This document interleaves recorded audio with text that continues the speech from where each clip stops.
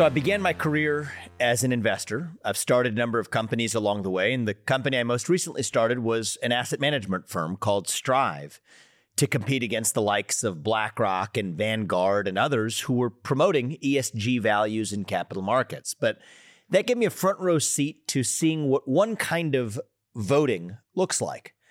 The way voting works in the market is that the person who has the most dollars gets the most votes. Whether that's a consumer that decides which product rises to the top, whether it's a shareholder that gets to decide who gets to be elected on the board of Apple or in the board of Chevron or Exxon or any other company. It's not that everyone who's a shareholder of Exxon gets an equal say. No, it's the fact that somebody who holds the most shares, that's invested the most capital in Exxon, has that say. That's just the way capitalism works, is it's a $1, one vote system, and that's okay. When you're talking about which products rise to the top, when which ideas at a shareholder ballot rise to the top. But in our body politic, in a constitutional republic like the United States, underpinned by a democratic process, we use a different system. It's a one-person, one-vote system that shouldn't be adjusted upward or downward by the number of dollars you control in the marketplace. That's actually one of my main issues with the rise of so-called ESG and stakeholder capitalism trends in corporate America. What that effectively says is that we're now using the dollar system not just to say which products get sold, whether to invest in an R&D facility or a manufacturing plant. No, we're now using the $1, one vote system to determine which ideas make it to the top, whether to correct racial injustices through quota systems or some other means, whether to fight climate change on the basis of a method that creates for higher consumer products for everyone or some other means, or whether to fight it at all. These are ideas that are settled in a constitutional republic through free speech and open debate in the public square where everyone's voice and vote counts equally. And I think here's the difference. I'm not saying that if you're a capitalist, say Larry Fink, the CEO of BlackRock, that you can't engage in that. You can in your capacity as a citizen, which is different from using your corporate platform to do it as a capitalist. And I think that's deeply personal to me because I've been a capitalist. I've succeeded in the system of free market capitalism in America as an entrepreneur, as an investor. But I've also pursued my journey, as I am now in pursuing the U.S. presidency, as a citizen. And I think both of those are part of our identity as Americans. Not just somebody who's pursuing self-interest through the system of free market capitalism without apologizing for it, but we're also citizens that each have our own civic duties. And one of those identities as a citizen is grounded in this idea of free speech and open debate as the way we settle our political questions. That's one of the things we share in common, regardless of what our beliefs are, from controversial topics ranging from abortion to affirmative action. It doesn't matter. What we share in common in this country is a commitment to the idea that we settle those differences through a civic process where we're all equal as citizens, each having the right to express our own opinions so long as our neighbor gets that same courtesy in return. That is part of what it means to be American. It's also why I'm excited about today's guest on the podcast, James Fishback, who, like me, I think has had a career as a capitalist. He's an investor at a prominent hedge fund, as you'll hear from him soon. But he's also somebody who's dedicated a significant portion of his time to starting a nonprofit that actually fosters, who would have ever thought, open debate and discourse and dialogue amongst the next generation of Americans. He's not doing that in his capacity as an investor. He's doing that in his capacity as a citizen. And that speaks to me because American identity isn't just one of those things. It's both of those things. We're capitalists and citizens. We believe in individualism and in unity. We believe in the pursuit of self-interest and our civic duties. Both of those are part of what it means to be American. And that's what we're going to kick off the conversation with today with my new friend, James Fishback. James, welcome to the podcast. It was a real pleasure. Yeah, so thanks for being here. I thought it'd be interesting to just get right into it in terms of you're an investor. You're working at Greenlight Capital. David Einhorn. I actually read David Einhorn's book. What was it? Some of the people fool some of the people all the time. Yeah. Something like that was the book about 12, 15 years ago when I read it. It stuck with me. There's some interesting lessons in there. He was actually quoting Abraham Lincoln, as you may well know, is a famous Abraham Lincoln quote that he riffed on as the title for his own book as an investor in capital markets. But you're working for his firm. But then you decide to also pursue this parallel journey to foster open debate amongst young Americans. Presumably you had some concern about our country that led you to do that. I've found that that's actually one of the things that motivates people to take action is when they have a concern about a problem. What was your concern and why did you pursue this journey to foster and build the nonprofit organization you have? And tell us a little bit about it, and then we'll get right into it from there. Well, absolutely. Well, it's a real pleasure to be here, Vivek. And, I started Incubate Debate back in 2019 in Florida, a state that I call home. I did high school debate for 4 years, had a lot of fun with it. And then after came back from college, I did 2 years as a volunteer debate coach in Miami-Dade County at a urban school in Miami Gardens. And I saw how the sausage was made, both as a competitor and as a coach. And what I saw was incredibly troubling. I saw an attack on free speech in what should be the epitome of open dialogue and debate. After all, it is debate. That's the whole point. In high school debate. And so what, I'm just trying to go through your thought process. You're working as an investor in New York City, but you decide you also want to coach high school debate just as a hobby on the side. You must have done it in high school. You felt some attachment to it. Okay. Yeah, I'd moved back to Florida and I wanted to just be involved in it. I saw it did so much for me. I had a really bad stutter as a high school student, as a kid. And high school debate took time, but it got me out of that. It gave me confidence. I was reading Foreign Affairs magazine and The Economist, all of these great sources as a freshman and sophomore in high school. So I was kind of way ahead when we were talking about, AP European history or we're talking about AP comparative government. I was reading those things weeks or months beforehand. So it was an incredible blessing to be a part of it. And what initially motivated me to be the coach was socioeconomic hurdles. So to be in debate, it's $20 a tournament, $30 a tournament. And on top of that, parents, mom and dad have to come and judge that tournament all day Saturday. That was a really big hurdle for me. My mom came from Colombia in South America in the early 1990s, married my dad, who for the past 10 years has been a county bus operator in Broward County and in South Florida. And so it was really hard to go to debate tournaments, to get the money, but then to have parents take off 6, 7, 8 hours to judge these debates. That was a massive hurdle. So you weren't particularly well off. How would you characterize lower middle class? Lower middle class, working class family. Privileged in the same sense that you were, to have two loving parents that instilled those values, not just of grace and respect, but of civic disposition to care so deeply about the country that's given them so much. Mm-hmm. And so that was, your high school experience. How old were you now when you decided to go back to debate coaching? I was 21. You're 21. Oh, yeah. So you were still in college. I just left. You just finished college. Yeah. And you graduated college? No, I left actually. Okay. You left college. I left my junior year because I started a hedge fund that I did for 4 years. Oh, got it. Where were you in college? I was at Georgetown. You were at Georgetown. So that's a big decision. You decided to drop out of college. Yeah. Start this hedge fund of your own. And then what? And then you moved to Florida. I moved to Florida. So I was in DC, moved back to Florida. Did that for 4 years. And then, the Bloomberg terminal is kind of an interesting country club, if you will. You can always message people on there. Yep. So I messaged David Einhorn on there. I read his book. I always read his quarterly letters. The same book that I was talking about. The same book. Yeah. And the same quarterly letters that so many investors across the world look forward to reading every quarter. And I messaged him and I said, this was in the spring of 2019. And I said, I think the Federal Reserve is about to cut interest rates because of what was going on with the trade tensions and some of the deindustrialization that we were seeing. And kind of the Fed strategy had changed, right? Where they were hyper concerned about financial markets. So I sent him this message, and to his credit, we went back and forth. We didn't agree on the first trade, but we came back a couple weeks later.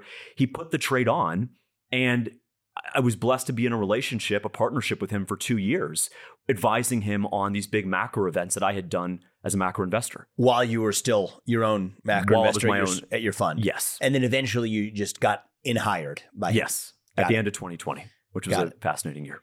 While you were also debate coach, presumably though, we're talking 2020, that's via Zoom or what? That's via Zoom. What was that during COVID? What was that like? It was incredible. I'll never forget. I was at the last debate tournament to ever be held in the country before we shut down.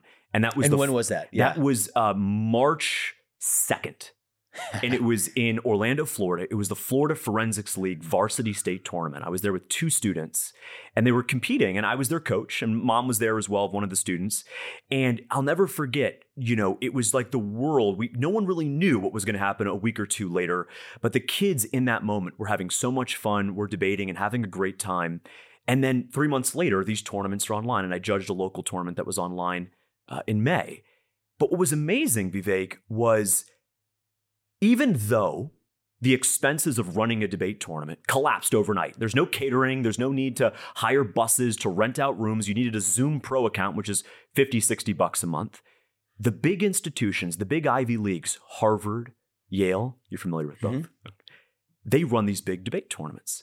They were still charging students, the same students that I was coaching in Miami Gardens and low-income communities, hundreds of dollars to participate in a virtual tournament from their couch. Oh, come on. That was about the expenses of putting it on in a room and providing food and lodging. Oh, so had they gotten one kid, they broke even. That's right. That's really funny. They've got 1,000 kids. It's funny in a sad kind of way, but it embodies higher education in this country. Correct. They've gotten so used to running a scam that even if it's a debate tournament via Zoom, we'll keep the scam mentality going. So anyway, so I guess I actually am separately curious about this. I wasn't planning to ask you about this because I didn't realize the timeline here, but how did that affect the quality of debate you were able to have taking the in-person to Zoom? Is that something you were able to carry on pretty effectively or not? We were. So this was about the time that Incubate Debate went from being a debate camp, which it was in the summer of 2019 at the University of Miami, the only free debate camp in Florida.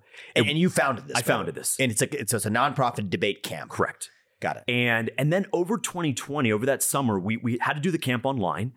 And we then realized, wait, if Harvard and Yale and all these big places are hosting tournaments and still charging kids hundreds of bucks, we should just get a Zoom account and host tournaments. And exactly. We did that in September. And how much did you charge them? Nothing. Okay. Nothing. And it's not just the cost of the tournament that's the charge. It's mom and dad having to judge for 6, 7, 8 hours. So on top of not charging them, we then invited people, think tankers, professors. Oh, great. So you could actually judge. Even make for sort of professional judges at debate. Exactly. Rather than asking mom and dad to do a second job over the weekend. Exactly.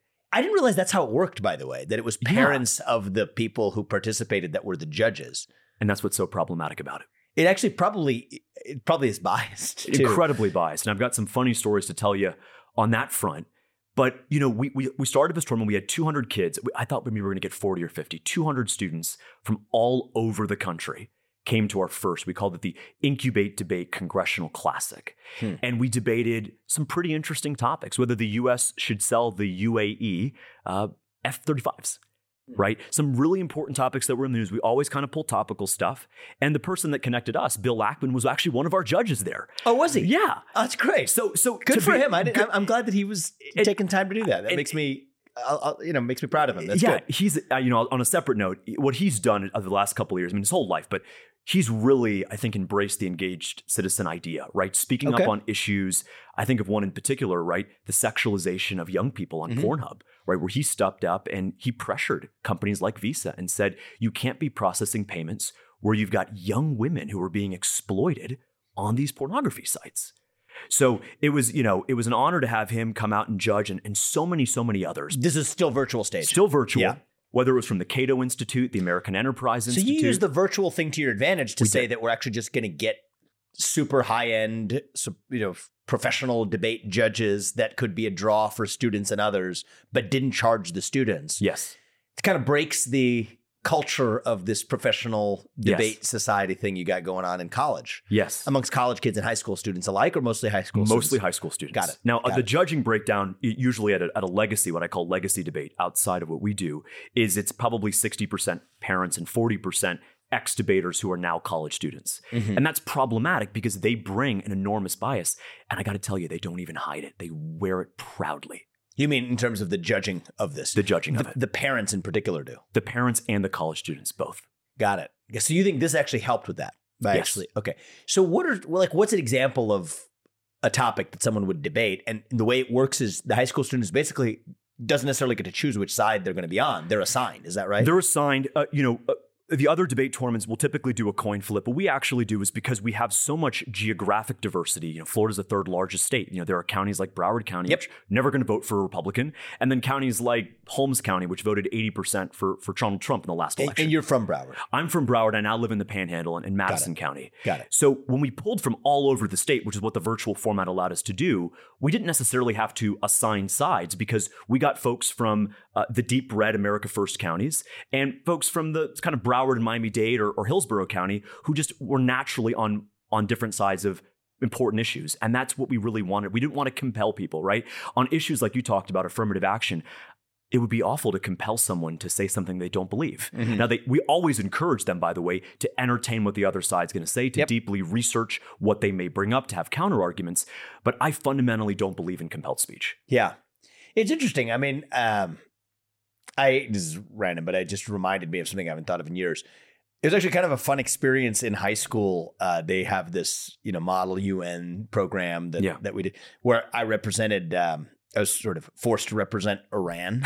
And I think it was just fun. It was kind of interesting, but it's high school. You take on a position that you don't take on. I think that you could argue it's an exercise in building your skill set, regardless of whether or not you're embracing it, but you're leaning in the direction of allow people to speak for what they're passionate about. And you're likely to get enough people on both sides to make the debate tournament work. Absolutely. Yeah.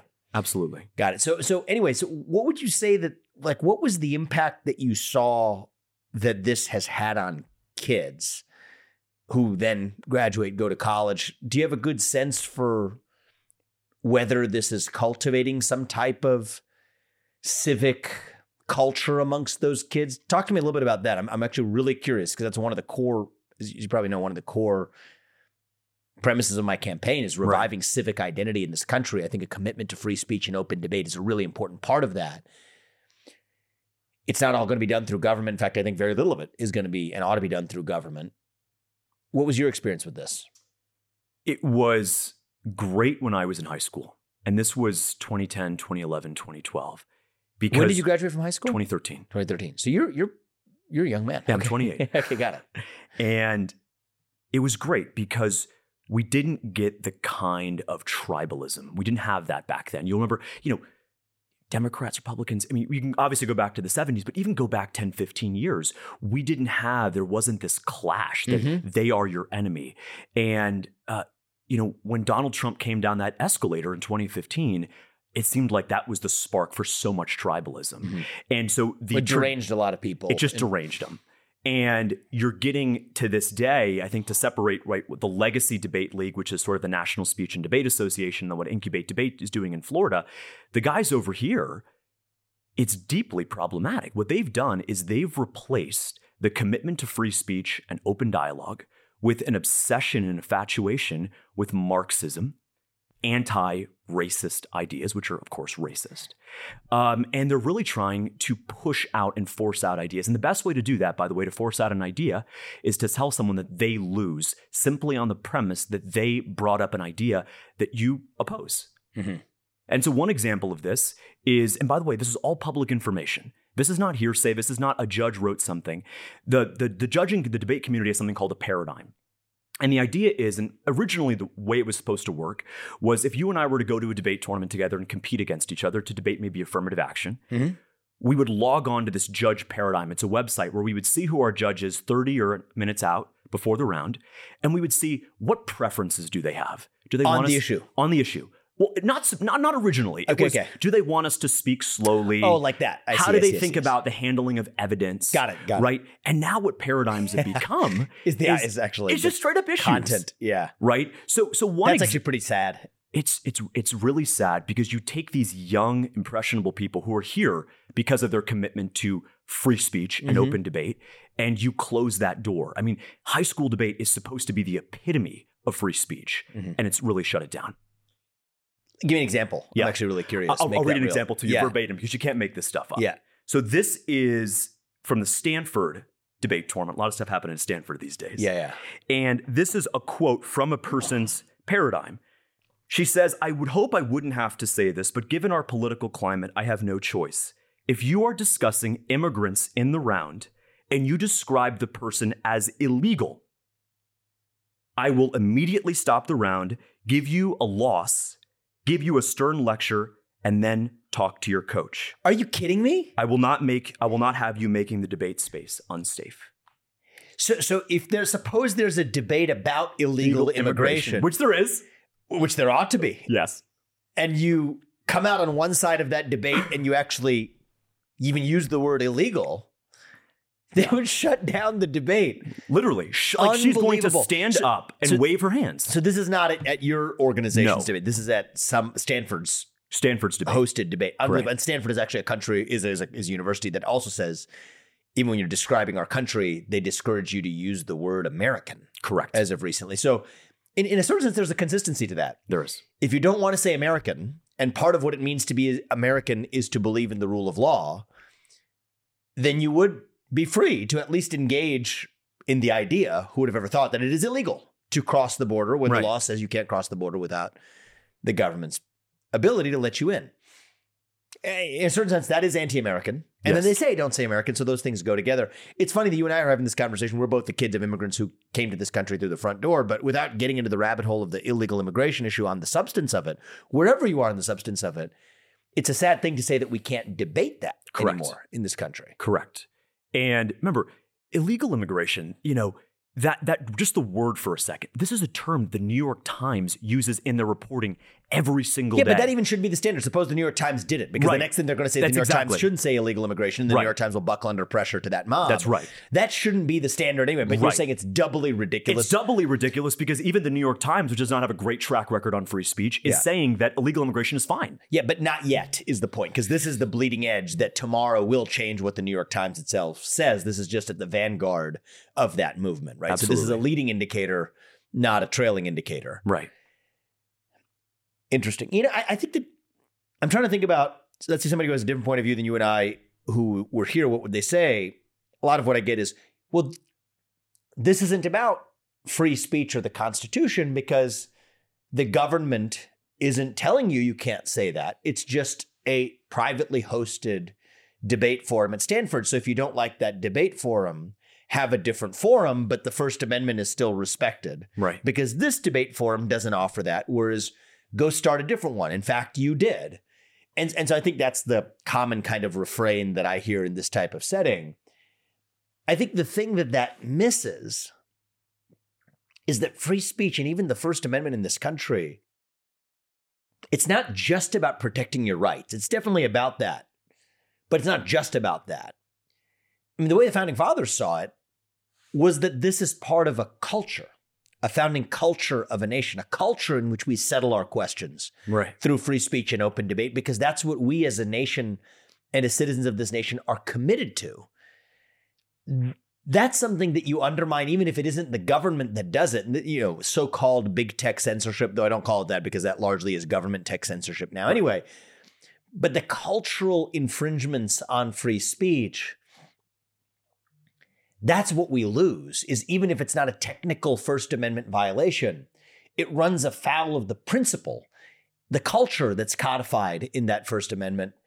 And I think that that's part of how, even if you're Stanford University and you're not technically the government, you accept government funds, but you're technically not the government, even if you put the federal funding piece of it to one side, you're still destroying the essence of what the country is and what's codified in that First Amendment. I think that's what people miss sometimes. That's exactly right. So what did you do in response to that? I guess you offer an alternative. It's the best you can. It's all, build your own, they say, right? Mm-hmm. And so we did that. And, we started out with that first virtual tournament, and we had to do virtual, obviously because of COVID. It was still very difficult in the fall of 2020 to convince students to come together, to convince parents. But at the beginning of 2022, we had our first in-person tournament. And this was in a rural county called Glades County. It was our Dr. King Symposium. And it was really about standing up for the principles that the good Reverend represented, right? Equality before the law, justice. And so students came together for the first time, 100 students, to debate these issues from all over the state. And we had a blast. And since then, we've been hosting tournaments. We have 1,000 active students. We're reaching out to schools right now. So we're going to quadruple that number in the new school year. And the idea is because you have to have fair debate, you have to have fair topics. So it's not just the judging that's unfair from the other legacy establishment debate side, it's also the topic. So you're very passionate about the idea of merit. Mm-hmm. Affirmative action runs counter to that. So let me give you one of the debate topics that the National Speech and Debate Association wants students to debate. It's still on their website right now. It's not whether or not affirmative action is good for Black Americans. The question students had to debate: how has affirmative action helped Black Americans? Are you kidding me? Dead serious. So the two sides of the debate are it's helped them this way or it's helped them that way.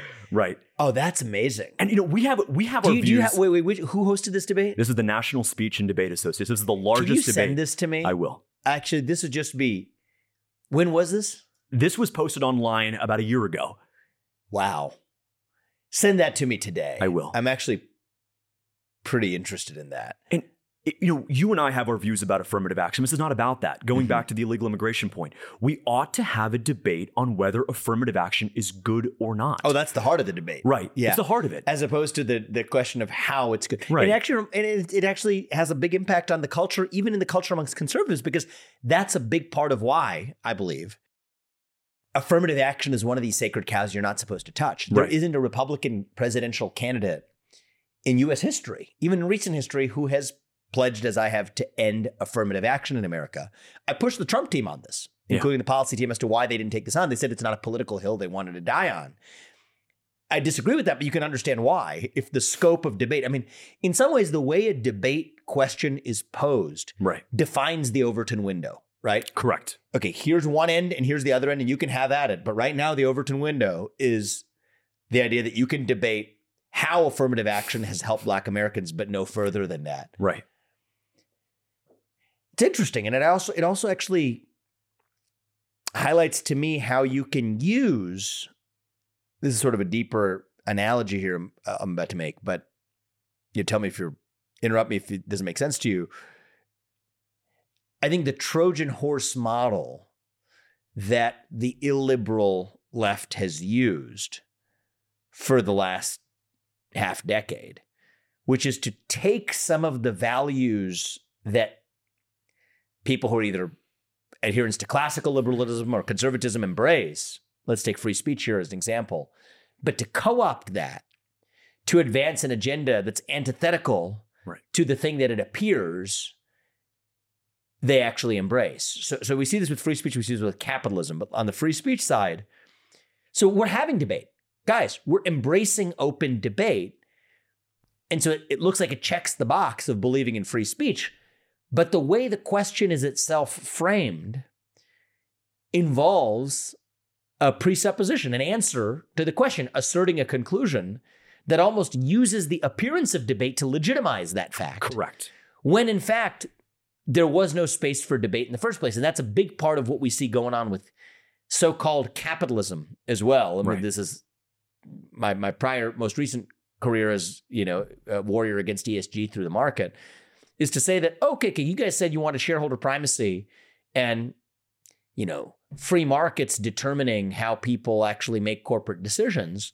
Well, great. We'll just say that we're using the free market when in fact it wasn't the free market at all. It was government tilting the scales of whether or not particular asset managers won mandates from large pension funds that then required implementing agendas through the back door that couldn't be implemented through the front door on emissions caps or whatever. But again, conservatives have their tongue twisted and not because, wait, that's the free market now saying that we are adopting these environmental social agendas.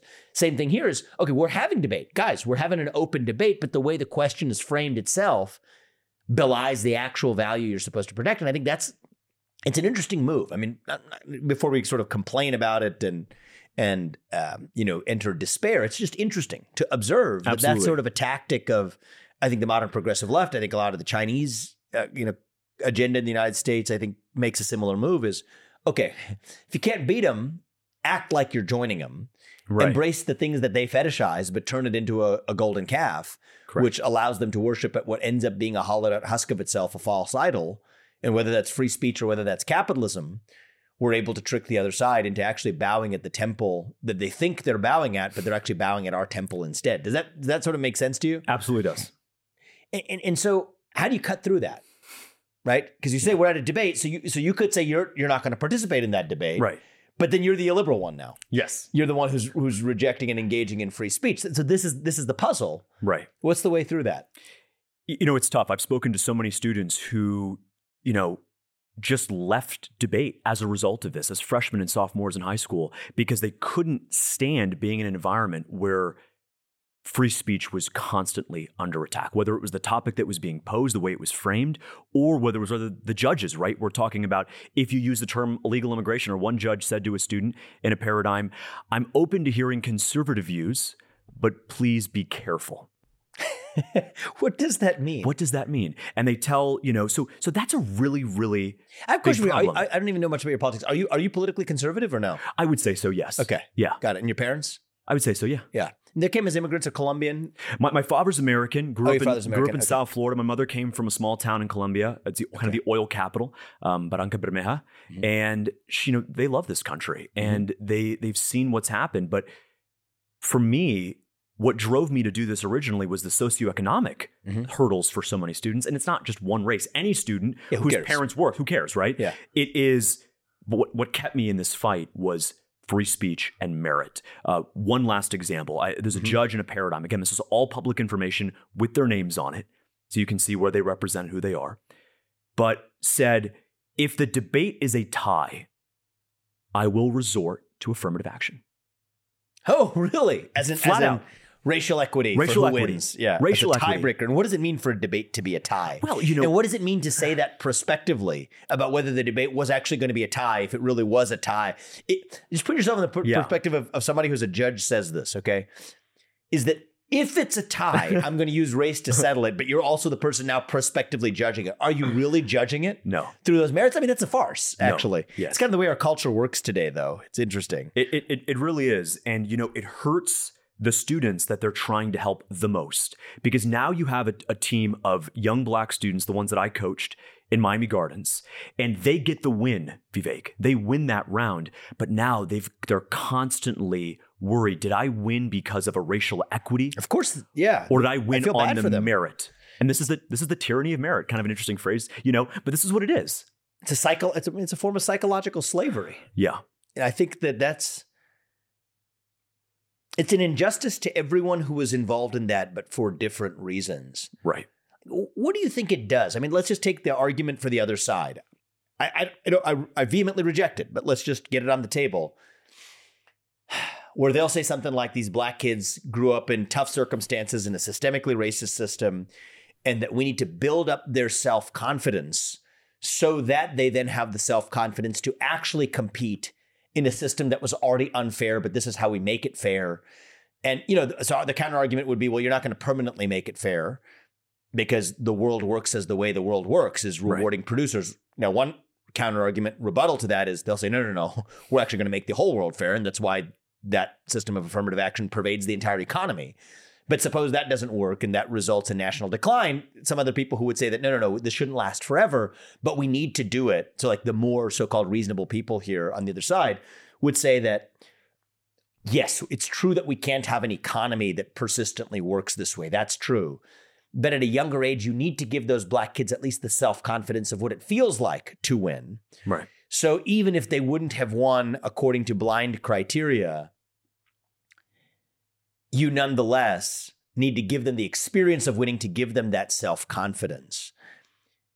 I know what my response to that is, but I want to hear yours. What would you say in response to that? What I would say is do what Incubate Debate is doing. Go into these schools, work with the teachers, work with the students, host workshops to give them the confidence so every student can win on their own merit. Don't lie to them. It's lying. Make no mistake. It is lying to them.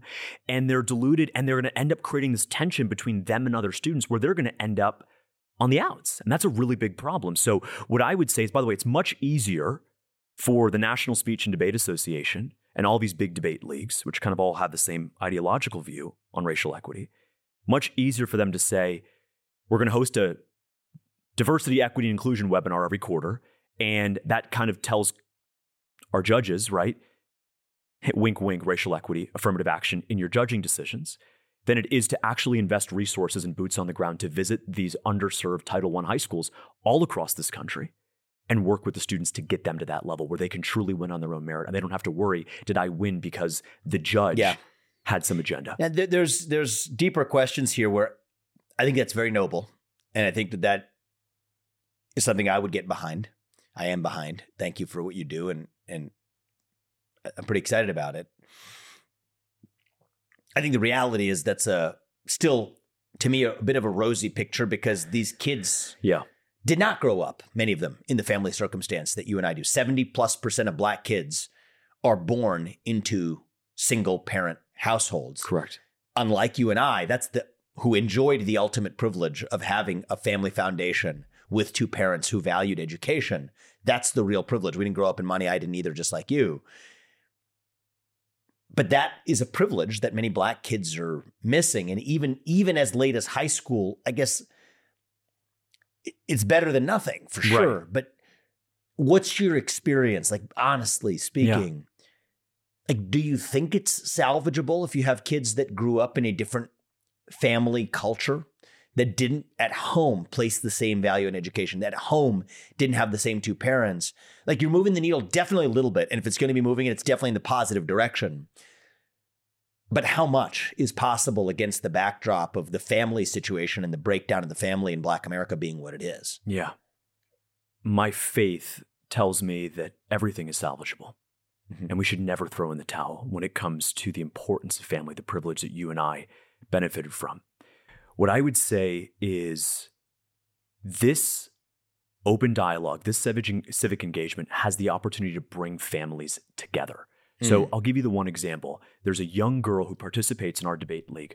Her parents were separated when she started competing with Incubate Debate, and they came to the tournaments together to watch their daughter up there talking about the Second Amendment, talking about the 10th Amendment, talking about federalism, doing that time and again over the course of the year. They got back together. The mom and dad. The mom and the dad. Right. That's an unbelievable story, man. And it's, it's not just debate, right? We need to have these. So they were separated. They were separated. Unbelievable. And so, but it's not just debate. What an analogy, right? Debate.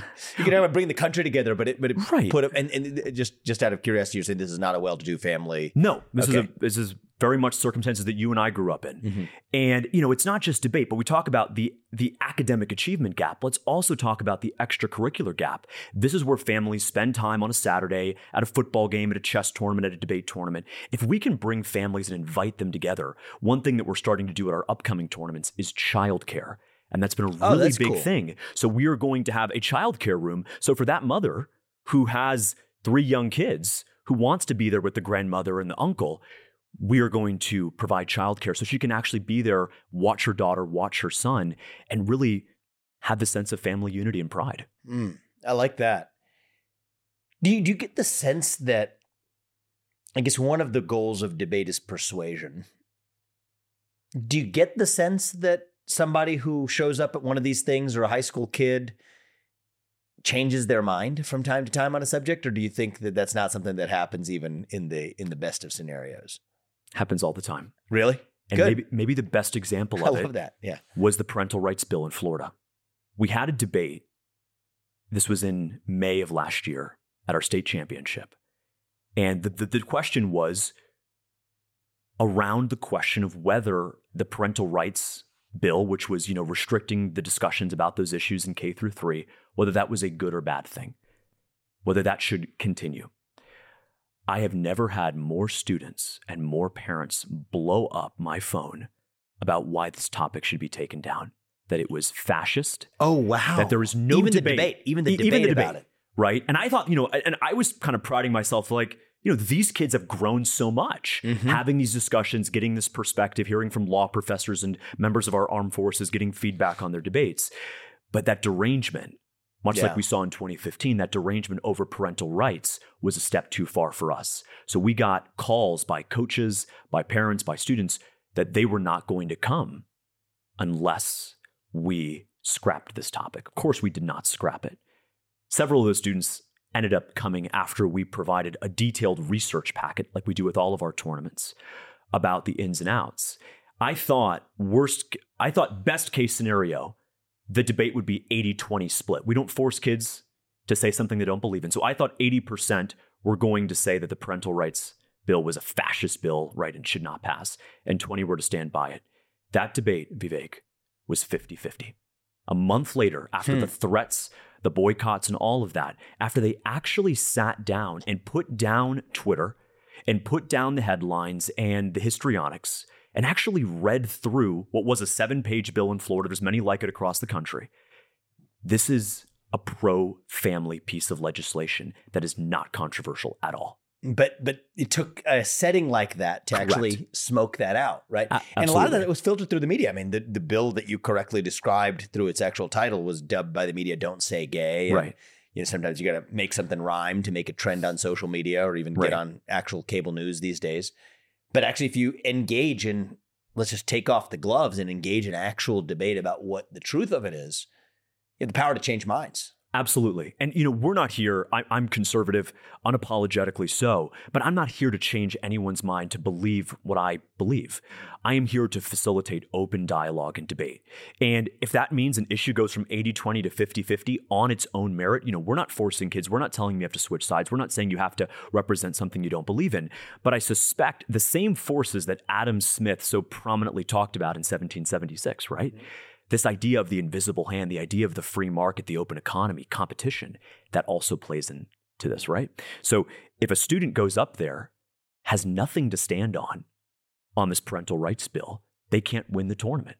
They realize that through their research that there's no substance behind this "don't say gay" opposition, that the only thing for them to do was to switch the side that actually represented the facts and the realities on the ground. So we're not out, we had Vice President Kamala Harris's husband, Doug Emhoff, come out, the second gentleman, and talk to our students, along with Neil Gorsuch, Supreme Court Justice, talk with our students. So we bring in both sides, and we really want the open dialogue and competition. And we say your students, they're in Florida. They're in Florida. Mm-hmm. They're in Florida. And what we're doing, and it goes on spring semester. When does the spring semester version of this end? This will end in May. Okay.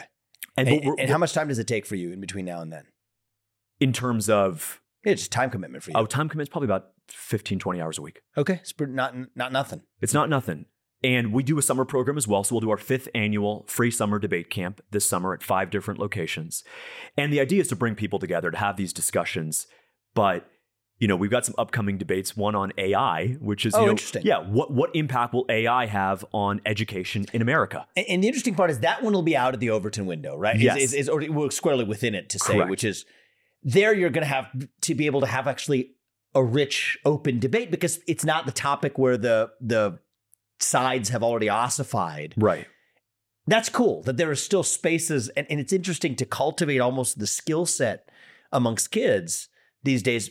It's probably better to find, I think we need to change the culture, but put that to one side. If we take the current culture as granted, but we still want to build the skill sets you want to build amongst these kids, it's kind of sad that you have to find those kinds of topics that there's still enough controversy or opportunity for difference in opinion, but outside of the pale of the kinds of controversies you're not allowed to actually debate anymore. So I predict that'll actually be one of the better ones. Yeah, it'll be a lot of fun. Yeah. It's going to be a lot of fun. That's exciting, man. So probably reforming the Federal Reserve would still be another one of those topics, at least for the time being. I know that's a topic near and dear to each of our hearts. Right. Related to how you may have gotten your first major job opportunity. Sure. You said you hit David Einhorn about a Fed rate decrease way back in the day. Yeah. Should we talk about that a little bit before we wrap up? Yeah. Because I know you have many different sides to your background, and we've talked a lot about your nonprofit work, but maybe a little bit about your day job as an investor and an observer of markets. Maybe we'll switch gears to that for a second before we wrap.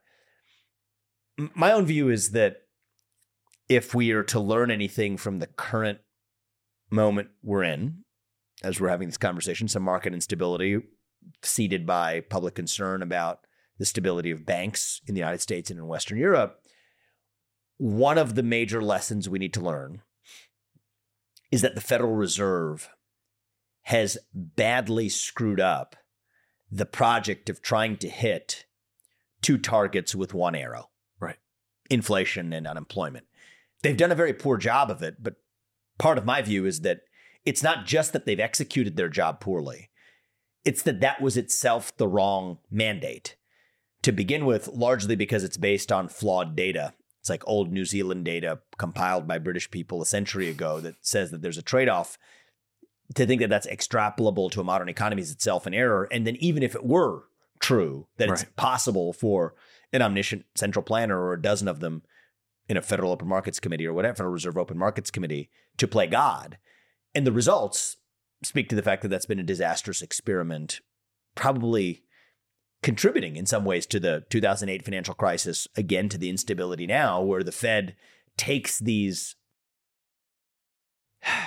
really what are trailing indicators like wage growth late in a business cycle, treat them like a leading indicator such that when you see wage growth, you tighten interest rates precisely when the business cycle was about to be self-correcting in its own right, but you turn what would have been a perfectly smooth cycle into a boom-bust bailout cycle that gets us exactly what happens to repeat itself over and over again.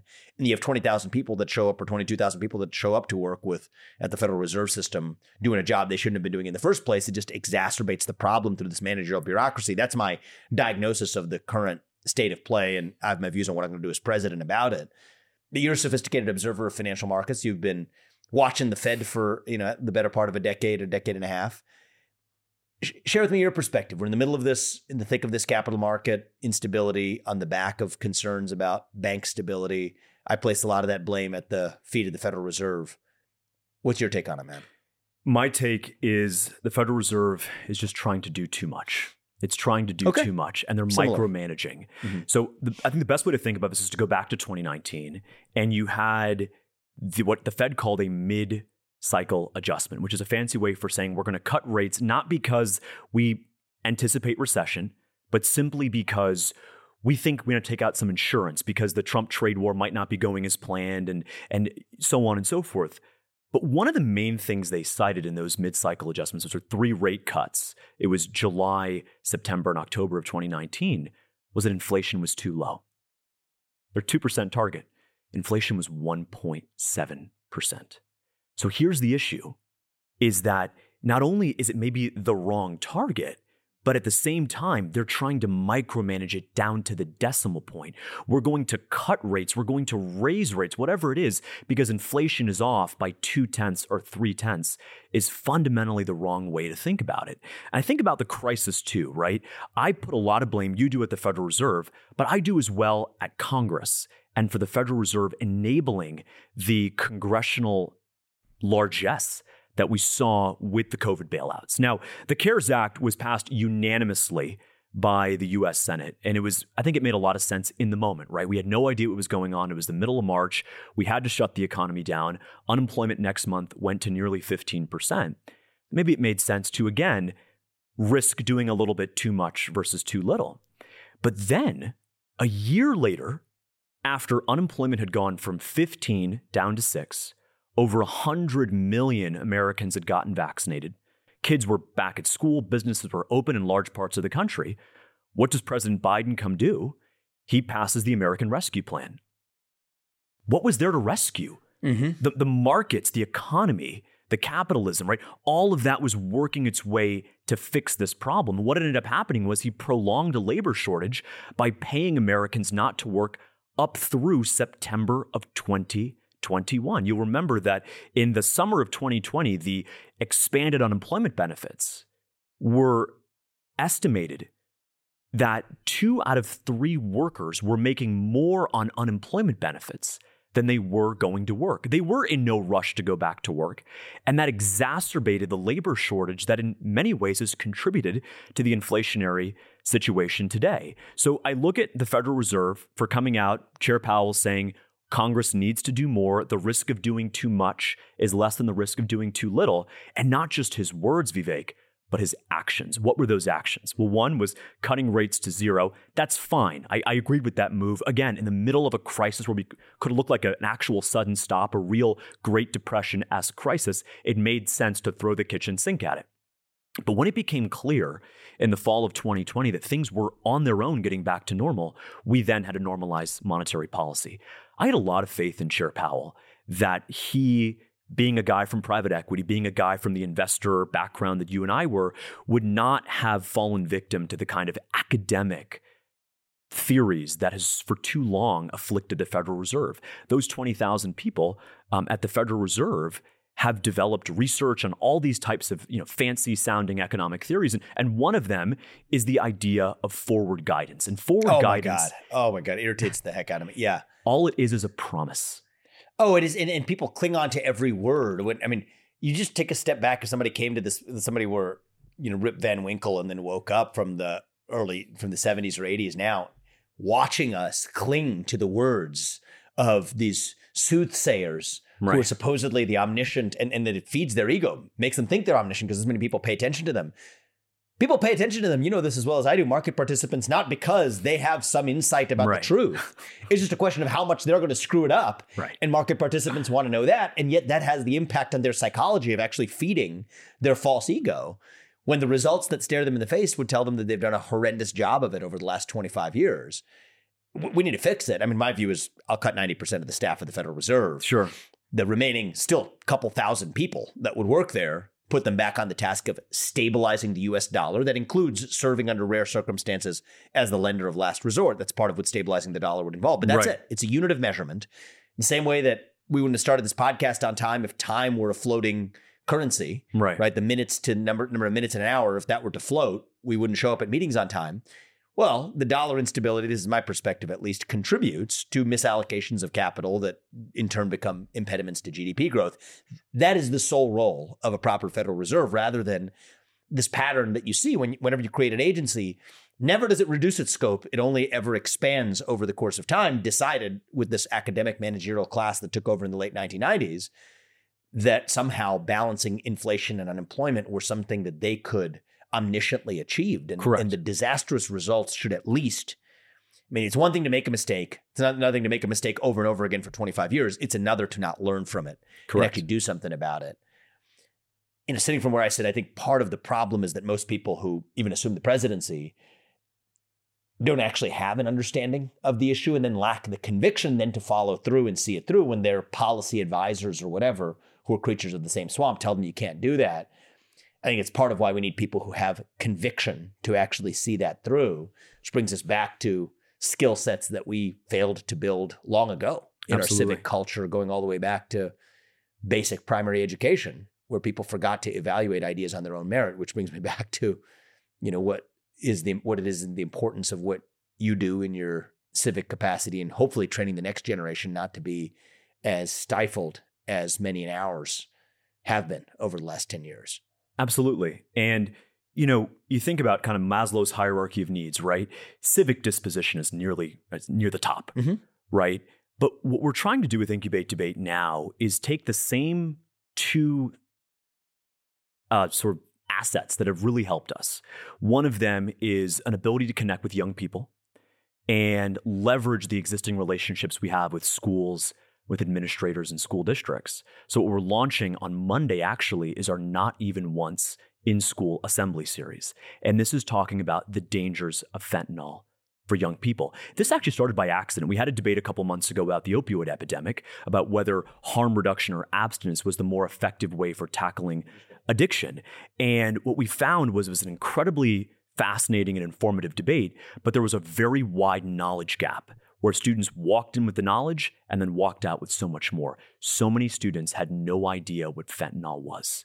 And this is anecdotal. We wanted to put a number to it. So we conducted a statewide survey in February that asked 320 students in Florida about this issue. 7 in 10, Vivek, said that their school had not spoken to them about fentanyl.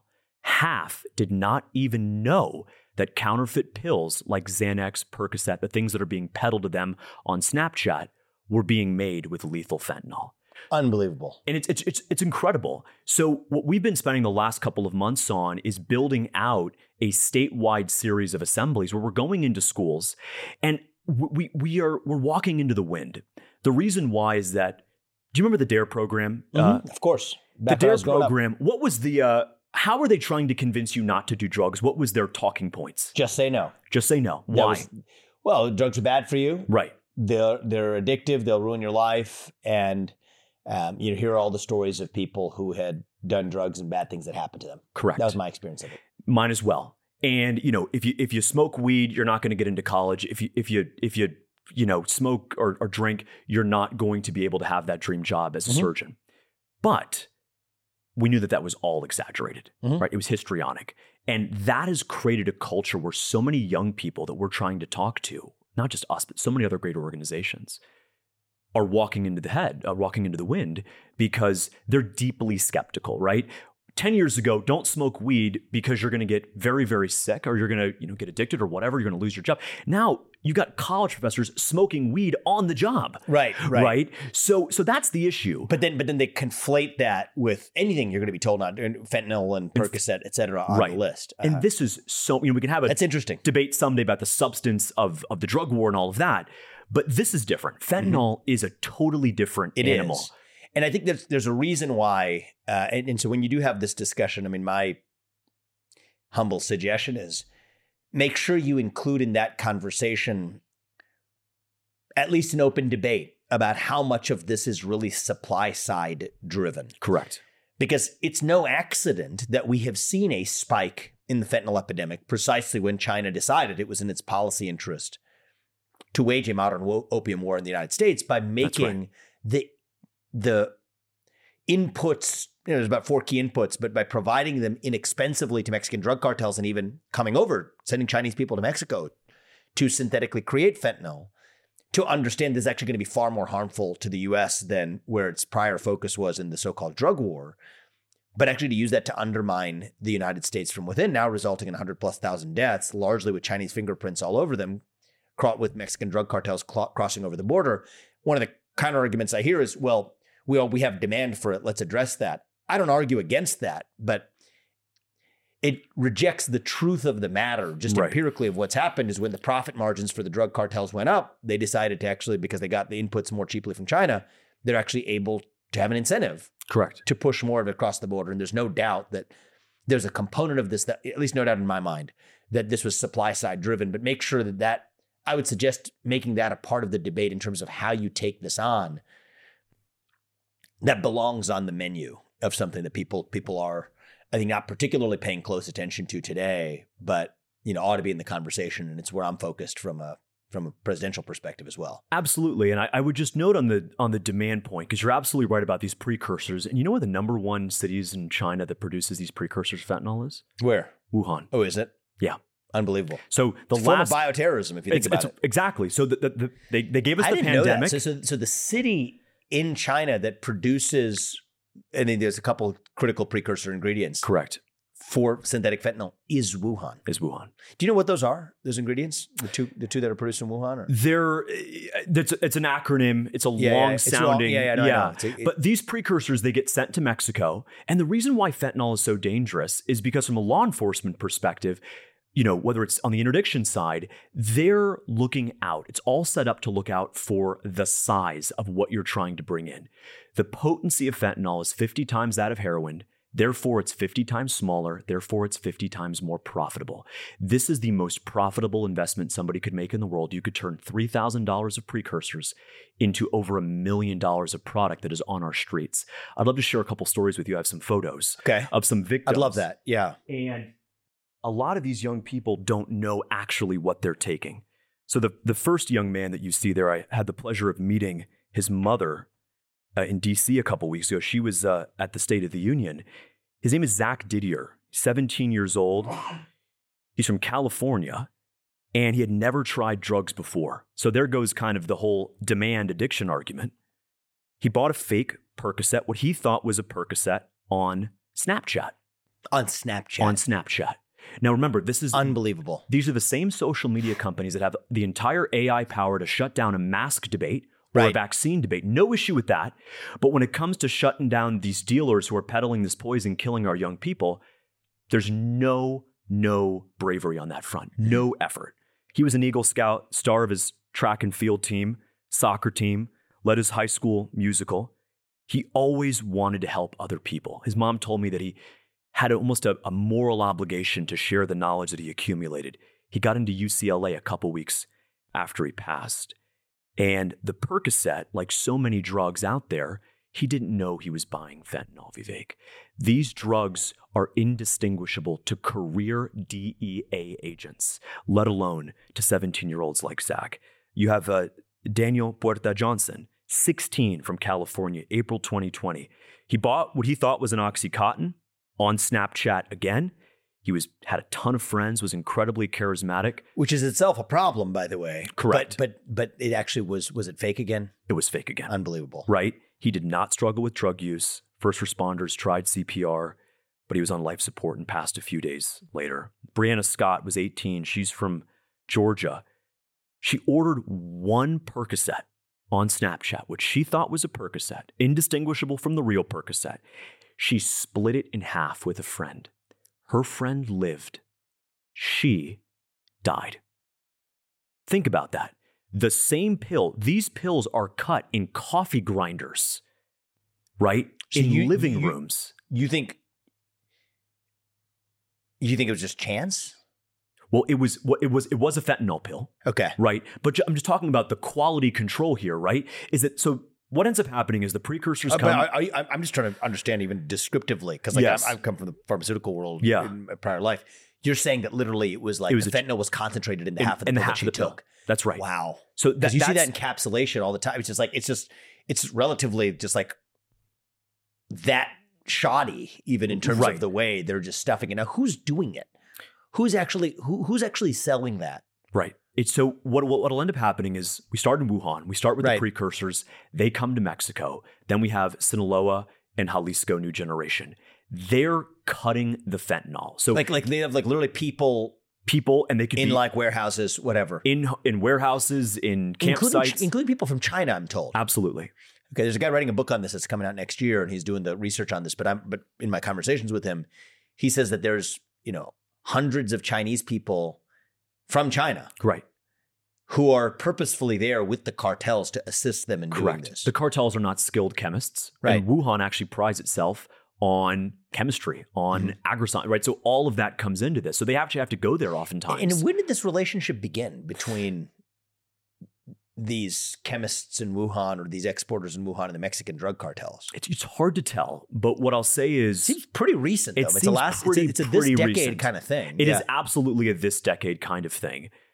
The biggest thing to take into account was fentanyl that was in the US 5-6 years ago. A lot of it came directly from China. And that's where you had high purity. The DEA tested the fentanyl on average from China had a 90% purity. The fentanyl coming from Mexico has a 7%. Why? Because it's being cut with antihistamines. It's being cut with Benadryl, right?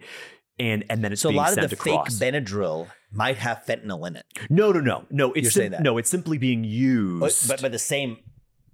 They're breaking down the Benadryl and cutting the fentanyl with it. So then they move that product into the U.S. to then press the pills. The pill isn't pure fentanyl. Oh, got it. It's just their vector. It's just their Trojan horse. Correct. To get it across. But then they know how to cut it so they can get the fentanyl back out.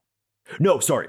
So you can't have a pure fentanyl pill. Only 2 milligrams of fentanyl will kill someone. And a pill, of course, as you know from your background, is a lot more than that. So what they'll do is they'll mix the fentanyl with a cutting agent, right? Mm-hmm. Oftentimes that's Benadryl because of the antihistamine properties to it. And then in the US or either in Mexico, they'll press those into pills that resemble Oxycontin, that resemble Percocet. I see. That are then sold to dealers who are then sold on Snapchat and delivered even quicker than an Uber Eats delivery to a young person here. Now, what's the point of doing that? Like, what is their purpose? It just seems, it seems like it's almost as though the purpose is to wreak death. The profit motive alone doesn't explain that means of doing it. Well, I think they figured that statistically it works itself out, right? Statistically, it works itself out. A lot of them, by the way, don't even know. What do you mean those? What I mean by that is if you go out and spend and make $10,000 in a weekend selling fake Percocets to people, and 1 or 2 of them or 3 of them die, right? You lose 3 customers, but you've netted hundreds of others, right? So they don't care. They just don't care. And part of it, too, is these are not skilled people. Just to go into that point, why sully it? Why purposefully sully it with a little bit of fentanyl when it's not that they could have made the same amount of money even if they hadn't done that, right? So that's a great question. It's because of potency. It's because of potency. Without fentanyl, it doesn't give you what the reaction that people want. So it's a cheap way to bring in something potent. So it's just for the user experience. For the user experience, right? And it's so much cheaper. Again, 1 kilogram of fentanyl is equal to 50 kilograms of heroin. It's just COGS goes down, cost of goods goes down. Absolutely. And the utility of the addiction and the customer goes up. So it may, from the cartel perspective, may actually just be a self-interested economic point. That's what it seems like. From the Chinese perspective, you can speculate more, but I have my views on the intentionality of this. The intentionality is a big part of it. The most important Wuhan thing, part I didn't know about. Yeah, that's Can you a send me some fascinating info thing. on that? Actually? I absolutely will. And to just talk about how indistinguishable the pills are, I want to talk a little bit about our last individual here. He was 13 years old, Vivek. 13, unbelievable. 13. Luca was raised to care for others, started his first toy drive at 5 years old, fed the homeless with his mother. He went on Snapchat to buy some weed, to cope. Maybe it was, again, he says the parents, it was a coping mechanism because of bullying. So he went on Snapchat, and what did the dealer say? I've got something better that will help you even more. I didn't realize Snapchat was such a distribution pipe. It is. Makes it very hard to prosecute too because the messages disappear. They go into the ether. We'll meanwhile worry about someone misgendering someone. Correct. And they, again, misgendering or having a COVID debate on the platform. He actually was concerned that the Percocet might have been fake. So what did he do? He took a picture of it, compared it to a screenshot of a real one. Smart kid. Smart kid, Luca was. He took a picture and then still it looked similar enough that it tricked him. Good enough. He was convinced. And we know this because his parents went through his phone afterward. That was the last image in his camera roll on his iPhone. This one for his Snapchat. Exactly. Oh my gosh. Was comparing the real to what he thought was also real. And on video, he actually recorded himself. He crushed up what he thought was the real Percocet to look cool. Recorded himself doing it after he could, the first line before he could start the second. His eyes rolled back and he passed away. He was unconscious. So these are 4 of the nearly 200 American citizens who were dying every single day from this poison. It's a supply issue. 40% of it comes across the southern border. And you've taken an interest in this yourself. Yes. Since seeing it through the debate lens. Yes. I applaud you, man. Thank you very much. I applaud you. This is your work. It's our work. We got a great team as well at Incubate that are helping do this. Our first event is on Monday at Hollywood Hills High School in Broward County. We're going to have the DEA there, the FBI, but we're running the assembly. It's a 20-minute assembly where we just talk about fentanyl. The students who actually responded to that survey, we reached out to a couple of them and asked, well, if they didn't talk about fentanyl, did you have a drug assembly? And they said, yeah, we talked about weed and vaping for most of it. 80% of fatal teen overdoses last year were fentanyl. 80%. Really? I didn't know that. 80% of fatal teen overdoses were fentanyl. Why is that not 80% of the assembly? And that's what we've committed ourselves to do, is this assembly is just about the thing that is killing nearly 200 Americans every single day. It's interactive. It is accessible. We're not trying to preach to anyone. We are trying to tell them and inform them that this is a real risk. We're not telling them it's dangerous, Vivek. We are showing them these stories of these people and just how difficult. One of the exercises we start off with is we have 2 translucent blue glasses. I stand in front of them and I pour bleach in one and water in the other. And then I come up, I mix them around, and I say, who wants a drink? $1,000 cash right now. Who wants a drink of this? And we're dead serious. Who wants to drink it? The room is silent. And then we go into the discussion. And what the DEA has provided, Incubate Debate, is an image of 10 pills, 10 Oxycontin pills, 4 of which are fake. We'll then offer the students $1,000 cash if they can figure out which ones are fake. And the idea here is not to tell kids this is dangerous and this is going to get you killed. Show them. Let them convince themselves the same ideas, the same persuasion. Let them persuade themselves. You're 28 years old? I am. You're an American hero, man. I appreciate that. I mean, we're well over time, but this is an amazing conversation, and I just have a feeling we're going to be doing a lot more together. I want to figure out how we can get more Gen Z Americans to love and care for this country as much as you have. And I'm not even saying this to flatter you. That's the least of it, actually. It's just a genuine concern and curiosity, but also a sense of hope. I mean, the fact that you are here, I think, speaks to a lot of people who wonder about what young Americans will become. I think that you give us reason for hope. And I hope that you're unafraid at every step of the way. You're going to have your critics. It's okay. You gotta have thick skin if you're going to accomplish something in this world. If you can't handle the heat, you stay out of the kitchen. But you've entered the kitchen, and I think that you're going to be hopefully the kind of guy that leads a lot of people in your generation to hopefully give us a country built on the principles that we care about, you and I both, and free speech and open debates at the top of that list. You're leading the way. You keep doing what you're doing, and I think it'll be more powerful than quite possibly what anyone in this presidential race will do. So I'm excited for you, and hopefully we talk again. Absolutely. Thank you for the opportunity, and it means a great deal. Yeah. Thank you. Man.